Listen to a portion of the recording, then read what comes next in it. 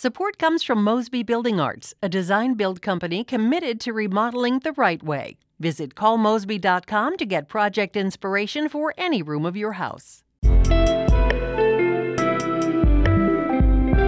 From the St. Louis Public Radio Newsroom, this is The Gateway. It's Wednesday, August 26th. I'm Wayne Pratt.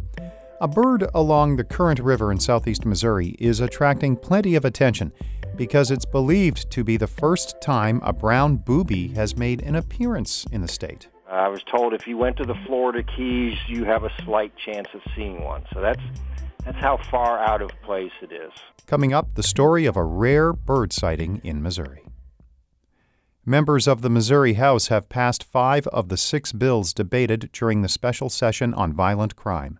St. Louis Public Radio's Jacqueline Driscoll reports. There's a measure to eliminate residency requirements for St. Louis police officers, one that modifies the offense of endangering the welfare of a child, and another that caused contention was a witness protection fund. This is because it creates a fund without any funding. Lawmakers also tacked on an emergency clause. Here's Representative Peter Meredith, a Democrat from St. Louis. It's an emergency for us to establish a program that still won't exist after we pass this bill because we haven't funded it yet. If we really believed this was an emergency, wouldn't we be funding it right now? Republicans argued allocating funds may be outside the call of the special session. A bill to try minors as adults died, and there was no discussion on allowing the Attorney General to try murder cases in St. Louis. In Jefferson City, I'm Jacqueline Driscoll, St. Louis Public Radio. More coronavirus-related restrictions take effect today in Illinois. Customers at bars and restaurants are now required to wear a mask while placing orders or picking up carry-out items. Governor J.B. Pritzker says masks help reduce the amount of virus that lingers in the air at restaurants.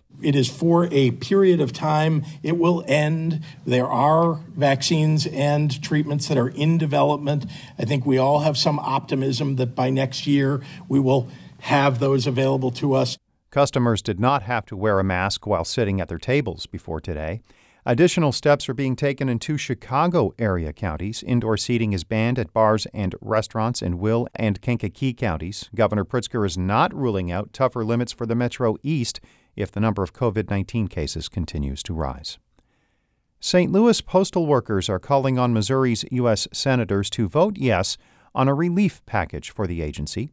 St. Louis Public Radio's Kayla Drake reports supporters say the bill would pay for overtime as workers collect mail-in ballots before the November election. Union leaders and politicians want Republicans Roy Blunt and Josh Hawley to vote to approve the Delivering for America Act. The House of Representatives, controlled by Democrats, passed the bill over the weekend. It would provide $25 billion to the agency and restore overtime pay to previous levels.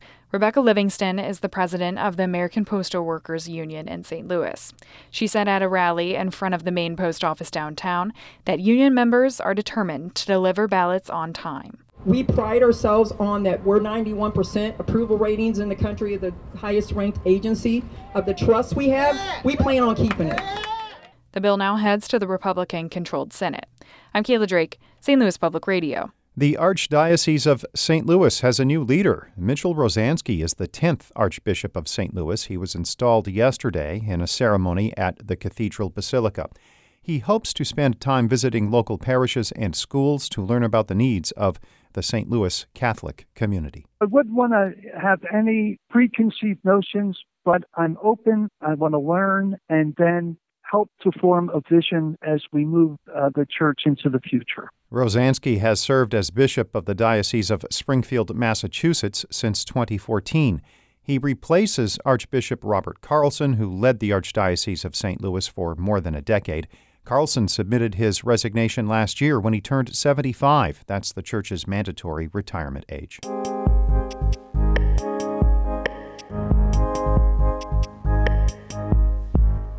As another hurricane bears down on Texas this week, a storm earlier this year made a lasting impact on southeast Missouri. The system is believed to have brought a bird that has decided to hang out along the Current River.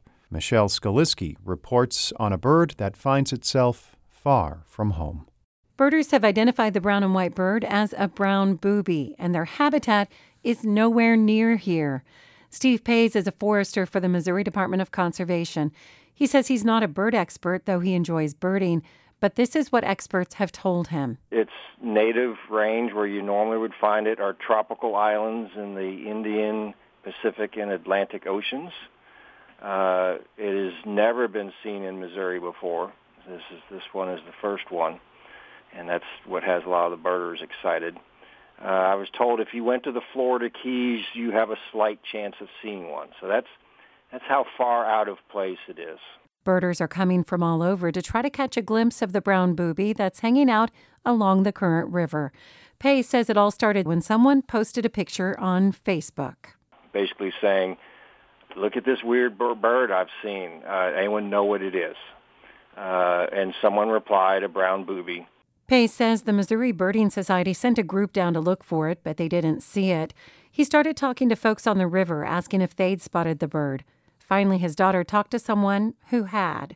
That then gave me a starting point as to where to look instead of, what do I do? Do I go 20 miles upstream, 5 miles down, whatever? So we had a starting point. He headed out on the river with a friend and expert birder, his daughter, and son-in-law. And we were lucky enough to find it, and that sort of pinpointed where it was at. We put that word out, and that has been bringing birders in from around the state to come look at it. Pace said there were already 4 boatloads of people ready to head out on the river to try to see the brown booby.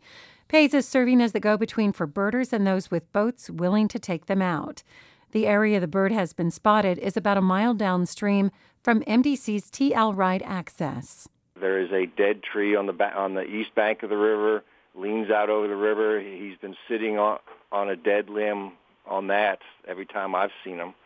Other folks that have seen him have been maybe another half mile down. Even native wildlife are curious about the unusual visitor. Yesterday, a bald eagle flew over him, and the eagle checked him out pretty seriously. And as we watched, we thought, oh, my goodness, is this going to end right now? Eagles are predators for ducks and geese, and this thing is smaller than a goose. And it probably has no fright of an eagle. It probably doesn't know what it is. Fortunately, Pace says the eagle checked out the brown booby but then flew on. The bird has been eating fish and appears to be healthy. MDC state ornithologist Sarah Kendrick believes it's a second-year bird based on plumage in photos and videos she's seen. Birders believe it will eventually leave. But while it's here, the brown booby will continue to create a lot of excitement among those in the birding community. I'm Michelle Skaliski.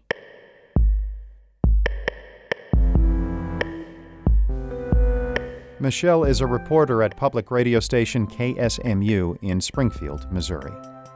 Shula Newman is the executive editor of St. Louis Public Radio, music by Ryan McNeely of Adult Fur. I'm Wayne Pratt. From the St. Louis Public Radio Newsroom, this has been The Gateway.